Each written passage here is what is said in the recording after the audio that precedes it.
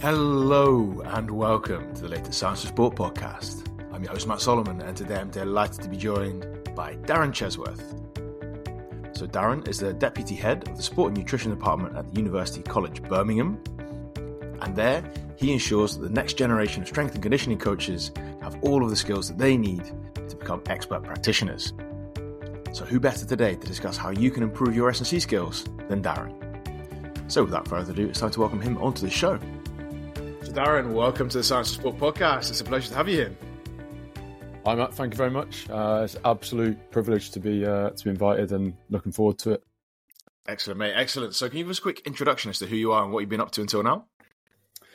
Yep, Darren Chesworth, obviously. So I've got my sort of background in strength and conditioning, working in academy football predominantly, but also bits and pieces in some racket sports. So my sort of sport growing up was badminton, and that's obviously sort of given me the interest in racket sports. I've done a little bit of work in badminton and tennis, and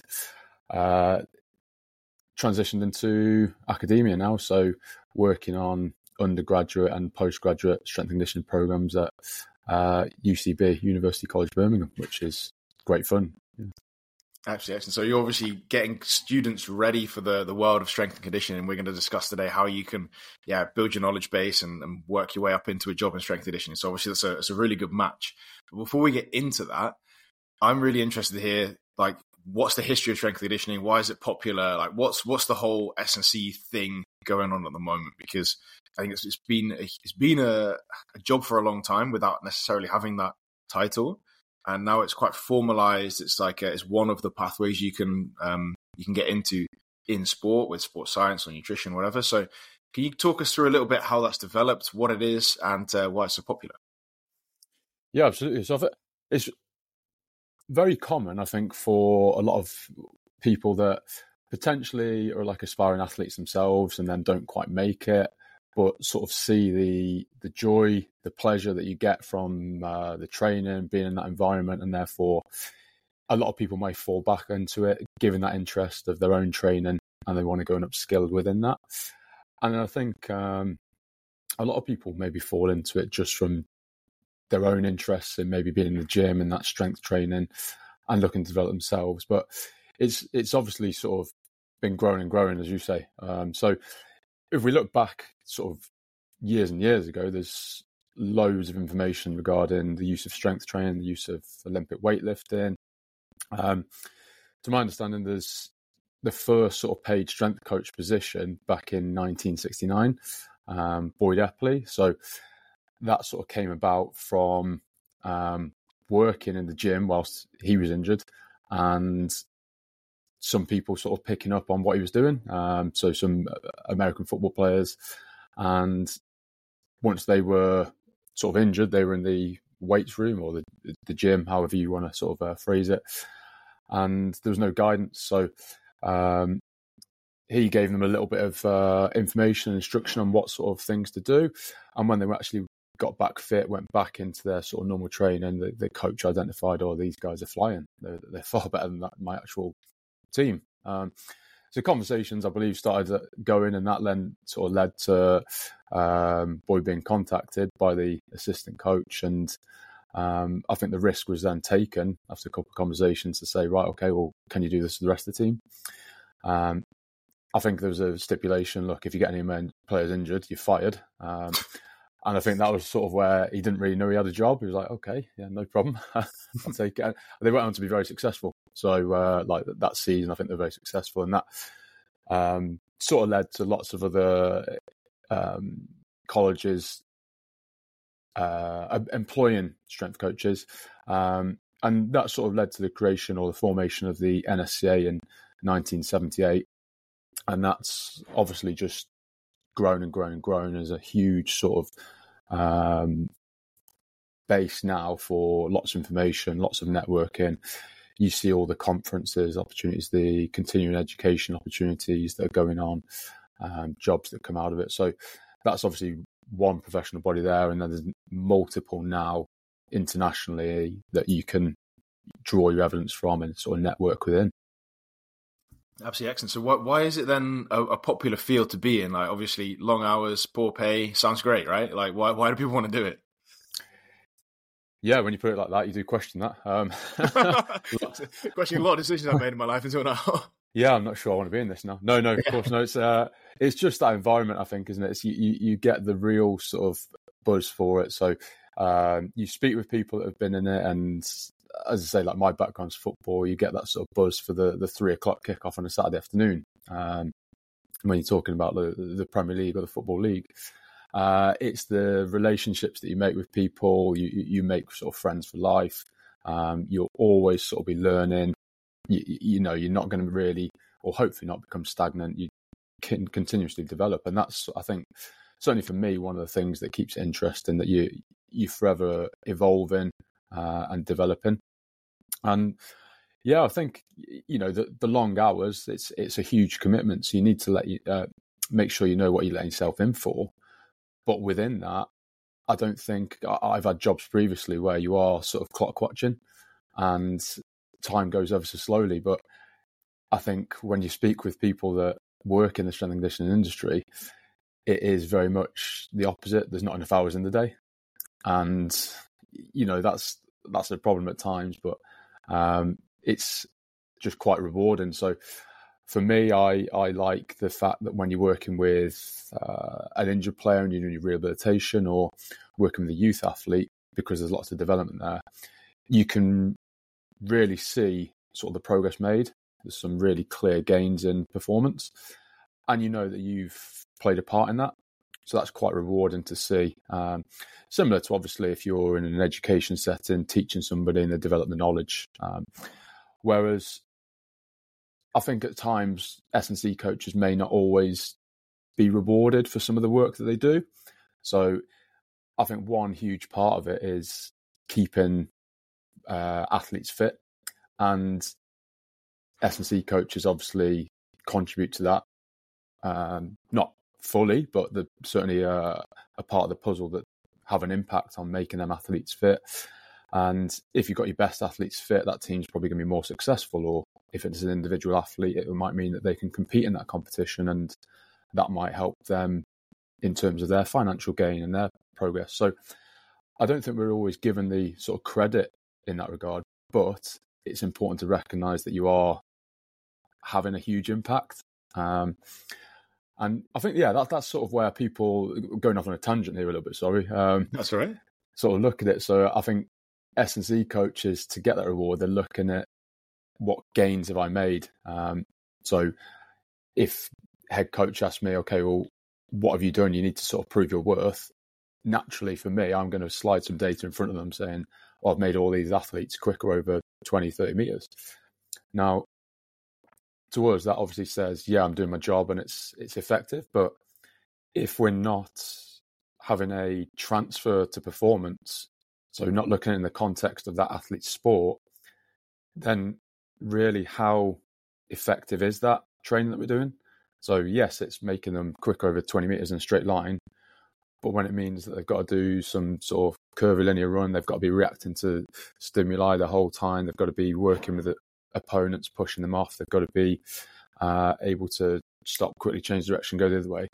Unless it has that sort of transfer, you'd sort of question how effective we are. So I think there's just lots of challenges to it, and it is making sure that you do see the impact that you're having with it. And I guess the final bit of that is just them relationships that you build. I think it's fantastic. Yeah. Absolutely excellent. So when you are looking at an S&C coach, what's their work week look like, right? So I know we just chatted a little bit about all the different tasks that we can do as S&C coaches, but what would the standard work week look like? It can be very general, but like, what can people expect if they're not yet in the industry and they're like, oh yeah, I'm just going to sit in the gym all day and have a chat to people? Maybe it's not quite like that. So can you talk us through what might happen on a general day? Yeah, absolutely. That would be lovely, wouldn't it? Just sort of having a coffee and yeah. There you go. Lift a few weights and stuff. Yeah.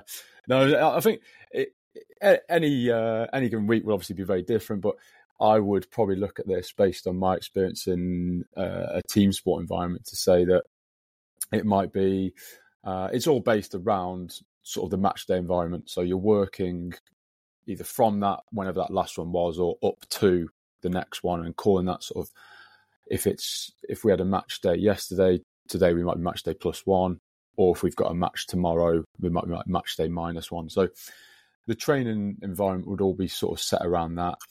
And yeah, normal working day, you've got an early start, you've got to get in early to be set up. I remember sort of being at a talk once with a ex sort of professional footballer, very highly rated, and he said the best coach that I had, I knew because the session was set up when I was driving into that car park, and he was like, I was in fairly early, I was in for 8:30, the session was set up, and I knew that was it. I knew they were good because the session was planned, it was already set up. They weren't making last minute decisions and things like that. Obviously they adapted, yeah. So I think you've got to be in early. That gives you time to then plan. It might mean that you get your own workout in as well before sort of the mayhem of the day. But you're always probably going to start early then with a sort of MDT meeting, so multidisciplinary team meeting with all the other sort of parties, whether that be coaches, the medical staff, physios, doctors, nutritionists, psychologists, whoever it may be. And that will sort of give you a plan for the day of what the focus of the training of that day would be.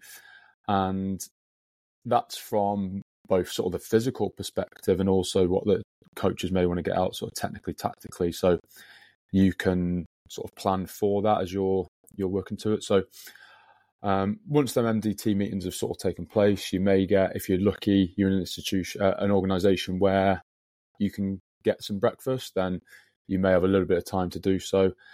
And after that, it's sort of hands to the ground. You're working, and there'll be athletes coming into the gym, whether that's just for individual stuff straight away and they know they've got individual programs that they're working on, or you may have a gym session sort of straight away early on, and that could be anything from mobility. It might be a strength session that some athletes prefer to do before they go out to train, others might be after.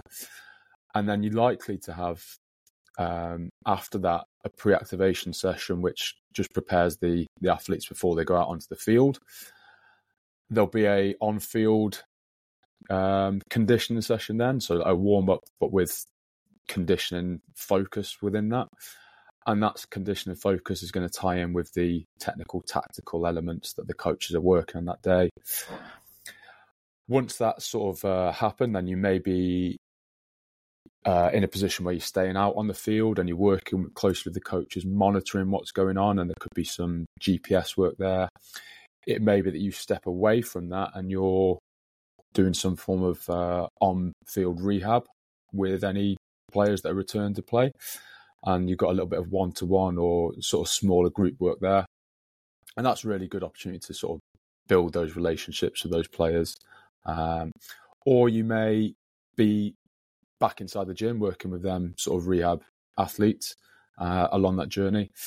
At the end of the training session, though, you're highly, highly likely to be doing a little bit of individual work with some of those athletes. So that might be some speed-based work. It might be change of direction, agility, just based upon individual needs.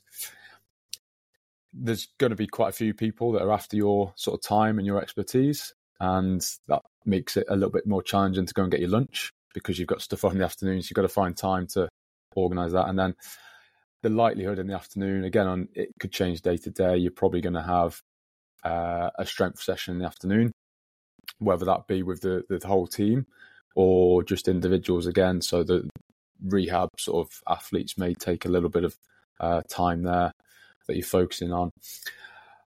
And then I think once you've sort of finished your sessions where you're in contact with the athletes, it's about going away and analysing what you've done that day, looking at that sort of data that you've collected, and then using that to sort of program and inform future steps.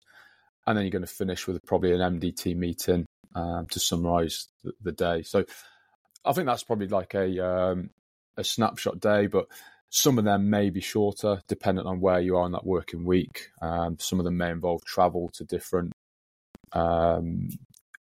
opposition, depending whether you travel with the team or not.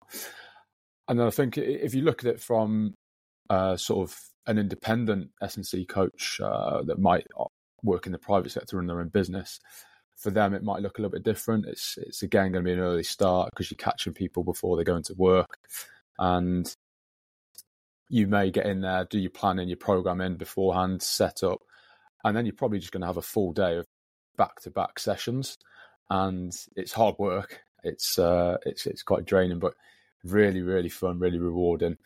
And again, you probably get a little bit of a break for lunch, and then finish off sort of mid-afternoon maybe. And if you're lucky enough to get more clients in the evening, then again you go again. But so it's quite full on, but really, really beneficial to see the progress that sort of people make. Yeah. Excellent. So when you describe a workday like that, obviously there's lots of different tasks going on there. What kind of a knowledge and skill base do those practitioners need to have? Because it's diverse. There's lots of different things going on. And I know we could talk for about 3 hours on this. So like a whistle-stop tour of what S&C coaches need to be able to do in order to execute those tasks proficiently.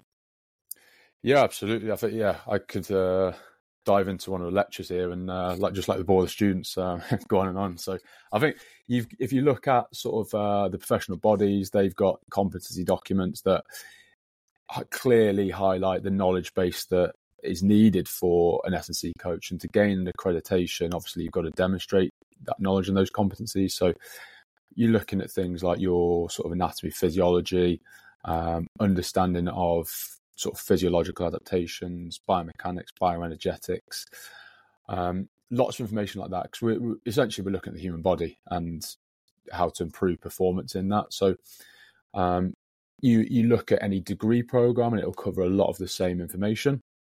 And I think you've got testing and monitoring athletes in there. You've got analysing data and then reporting that back. We've got understanding of program design and what's going to be most beneficial for that individual athlete in order to sort of induce that adaptation and performance enhancement. And I think, again, like obviously I mentioned working with rehab athletes before, understanding that sort of tissue repair and that rehabilitation process.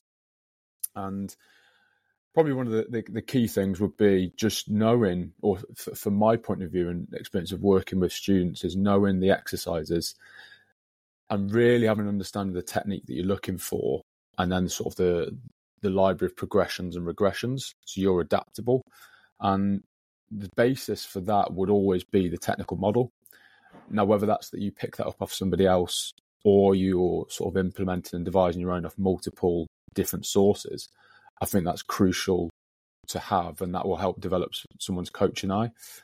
And I think the key one then, and you sort of hear this more and more, and it's coming out in the literature a lot more now, is there's so many people that have the knowledge, and there's people that maybe graduate from a strength and conditioning program from multiple different institutions year on year, go for an interview, and they don't necessarily have the capacity to be able to coach. And that's probably one of the key things, because obviously we're talking about strength and conditioning here, and you're employed as a strength and conditioning coach. So actually developing them coaching skills is crucial. So that could be just something like being able to just pick somebody up. It might be if you've got somebody disruptive in your group, and how are you going to manage that whilst everyone else is still doing their session without that breaking down? It might be, how am I going to manage a group of 100 athletes here? What am I going to do? And organise that. And I often sort of say to the groups that I work with, look, we get S&C coaches, and they're going to be on a continuum. They're going to be, one end we've got science, and the other end we've got coach. So at that science end, people will be able to write an unbelievable program.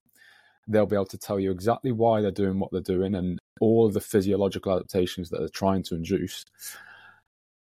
But they may not be able to deliver it when it actually comes to executing it, and therefore they lose the athletes. At the other end, we'll have a very good coach.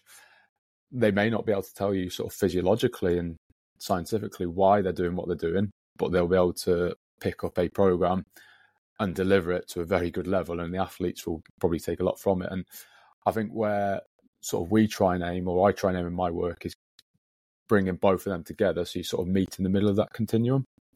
And yeah, I think if you've got that sort of science knowledge and coaching knowledge, you'll develop into a well-rounded practitioner. And are there any skills then that you think that can really set you apart? So let's say you've got both those knowledge bases and you can do both of those things. Are there any maybe one or two skills you think, that's going to set this person above the rest? Yeah, good question. I think it's I'm going to say communication skills, but that's so broad and so varied. And I think probably a large part of that then is the listening side. So I think a lot of people will, or say people, athletes will develop some fantastic relationships with S&C coach because they spend an awful lot of time with them in that setting. And so they want to trust them. And I think being able to listen and sort of build that trust with that athlete, build that rapport is huge. So just like active listening skills where you're actually appreciating what that individual's saying to you, the conversation they're having, the body language that you're sort of offering and not being distracted by other things going on around, sort of repeating back to them. So they feel heard, because I think a lot of the time that the perception of athletes is, that, they've got unbelievable lifestyles. But when you talk to them on that level, they're completely normal human beings. They just want to have a chat. And I think then sort of tying in with that would be emotional intelligence. So just sort of gaining an understanding of where that person is, because you see it quite a lot where we've got a program written and we might think this is the best program we've ever written, and we're pretty excited about it when I'm going to absolutely smash this today. When the athletes arrive, this is going to be unbelievable. But then those athletes might come in, they might have had a breakup in their relationship, they might have had 2 hours sleep because their kids were up all night, and then you've got to be adaptable because of that. So you've got to sort of see that and then put your creative hat on and think, actually, now, do you know what, I've got to change what I'm doing. I think probably the other one that I would say there, because we could say there's loads of skills, would just be that sort of adaptability and creativeness. I've had experiences where you're planning your gym session and you're in the gym, but for whatever reason, that's now out of bounds. So, okay, do we cancel the session or do we still put it on? So I think it's just having that sort of creativity and thinking, okay, well, what can we do here to still give the athletes the stimulus that we're after, but without maybe the resources that we'd planned for. Excellent stuff. So when you've got that list of skills and competencies that you're like, you know what, I know that I need to be adaptable. I know that I need to have great buy-in to my programs and great emotional intelligence. Next to all of, obviously, the knowledge-based skills, how do people go about enhancing those skills to a level which will then get them a job? So how do they develop those things in order to actually be someone who could be employable? When they do get to an interview, people are like, oh yeah, that person's really switched on. They know what they're doing. We've seen them coaching a little bit, and yeah, they can make a difference here. Yeah, I think it's going to come back to that one word, experience. It's crucial, I think. So as soon as our new students come through the door, sort of at level 4, whether that be sort of at they're 18, 19 years old, or the mature students and 40, 45 years old, it's about pushing them to get experience from day one. We try and sort of offer opportunities ourselves for that, but it's got to be sort of that internal, intrinsic motivation for people to go and get that, because you're not going to, we can talk about it all day, how we're going to manage that group of athletes. So we've got 50 athletes in front of us and they all want to be doing something, and we can discuss here back and forth, okay, we're going to do this and this. We don't know whether that'll work unless we've been in that situation, that environment. So I think you've just got to go out and get that experience. Now, whether that is the population that you want to be working with long term, early on it doesn't matter, because you're still developing those skills, as you say, of right, I've got that emotional intelligence, I'm developing the communication, and that could be going into your old school, so contacting an old teacher that you may still know, kind of come in and just sort of do some observations of how you work with your pupils. It might be a local sports team, kind of go and offer some support. So ideally, it'd definitely be in a paid role, but it might be that I just volunteer my services early on. And if I'm lucky enough that there's actually an S&C coach there already, I can go and learn from them, and that'd be brilliant. It might be that I just have to go and embrace it and go, do you know what? I am learning. I am volunteering here, but I'm going to throw myself into the deep end and I'm going to give it a go. And I remember on my very first sort of session working in London League football, I was a bit of a shivering wreck just from the nerves. And it was at the end of that session, one of the sort of senior players came and put his arm around me and was like, "What are you nervous about? We're just a group of lads." And it took that for me to sort of realise, do you know what? It is, yeah, I shouldn't be that nervous. So I think you've got to put yourself in that situation. And if you can find that experience, and that might be an internship, it might be an official placement, where you get a coach as a mentor, you're going to be in a real good position because they'll be able to sort of give you the information that you need. They'll be able to upskill you personally. And that might be that you're delivering parts of a session or planning it, and they'll feed back to you based on what they've seen. And that there's probably no more valuable information that you can get from that. And that's on that one-to-one level. Yeah. Brilliant stuff. So when we take all of that into account, right, and we're going to get to the last part of this whole story, you've done all the education stuff, you've developed your skills, you've got some experience. How do you get a job? So I guess it's about just building on that experience that you've got. So if you've got the experience, it's going to be so much easier because when you're in the interview, and well, let's say sort of before you get to the interview, you want to be, the purpose of your CV is to get you an interview. So you want to be putting yourself in the best possible position to get the interview. So that means sort of decorating your CV and building it up as best as you possibly can. So showcasing your qualifications, the skills you have, but then probably the crucial one is that experience. And that says to a lot of employers, right, okay, this person is already going to be sort of along their journey, along the pathway, and it might save them some time in terms of upskilling. It might be the exact fit, what they're looking for, but it's to get you that interview. When you get to the interview, though, all interviews are obviously different in terms of their setup, but there's quite often the practical element where you're actually doing a coaching aspect.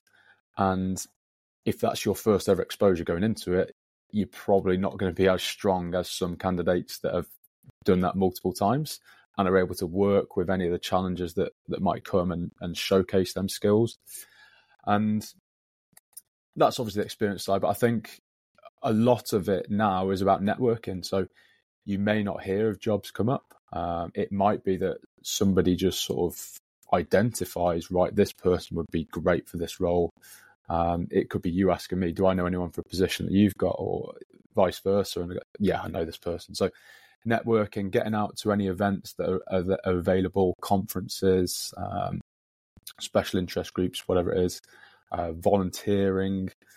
And I think you've got to start somewhere, though. So we'd all ideally like to be working, I don't know, in your chosen sport at the top level, if that's the population we want to work with, and be getting, paid a brilliant salary. But the reality is we have to start at the bottom of the ladder and work up. So whether that means volunteering and then that turns into a paid role, and that could be the same in an internship, that might turn into a paid role.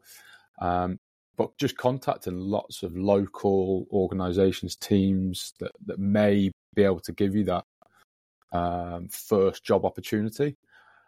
But I think, again, it's sort of realising we are at the bottom of the ladder or, towards it, rather than jumping straight in at the top. But using your network, using the people you know, using your skills. And, I think first and foremost, make sure your CV is right in order just to get you that interview. And then just show your passion and enthusiasm of why you want to be there and what you're going to bring.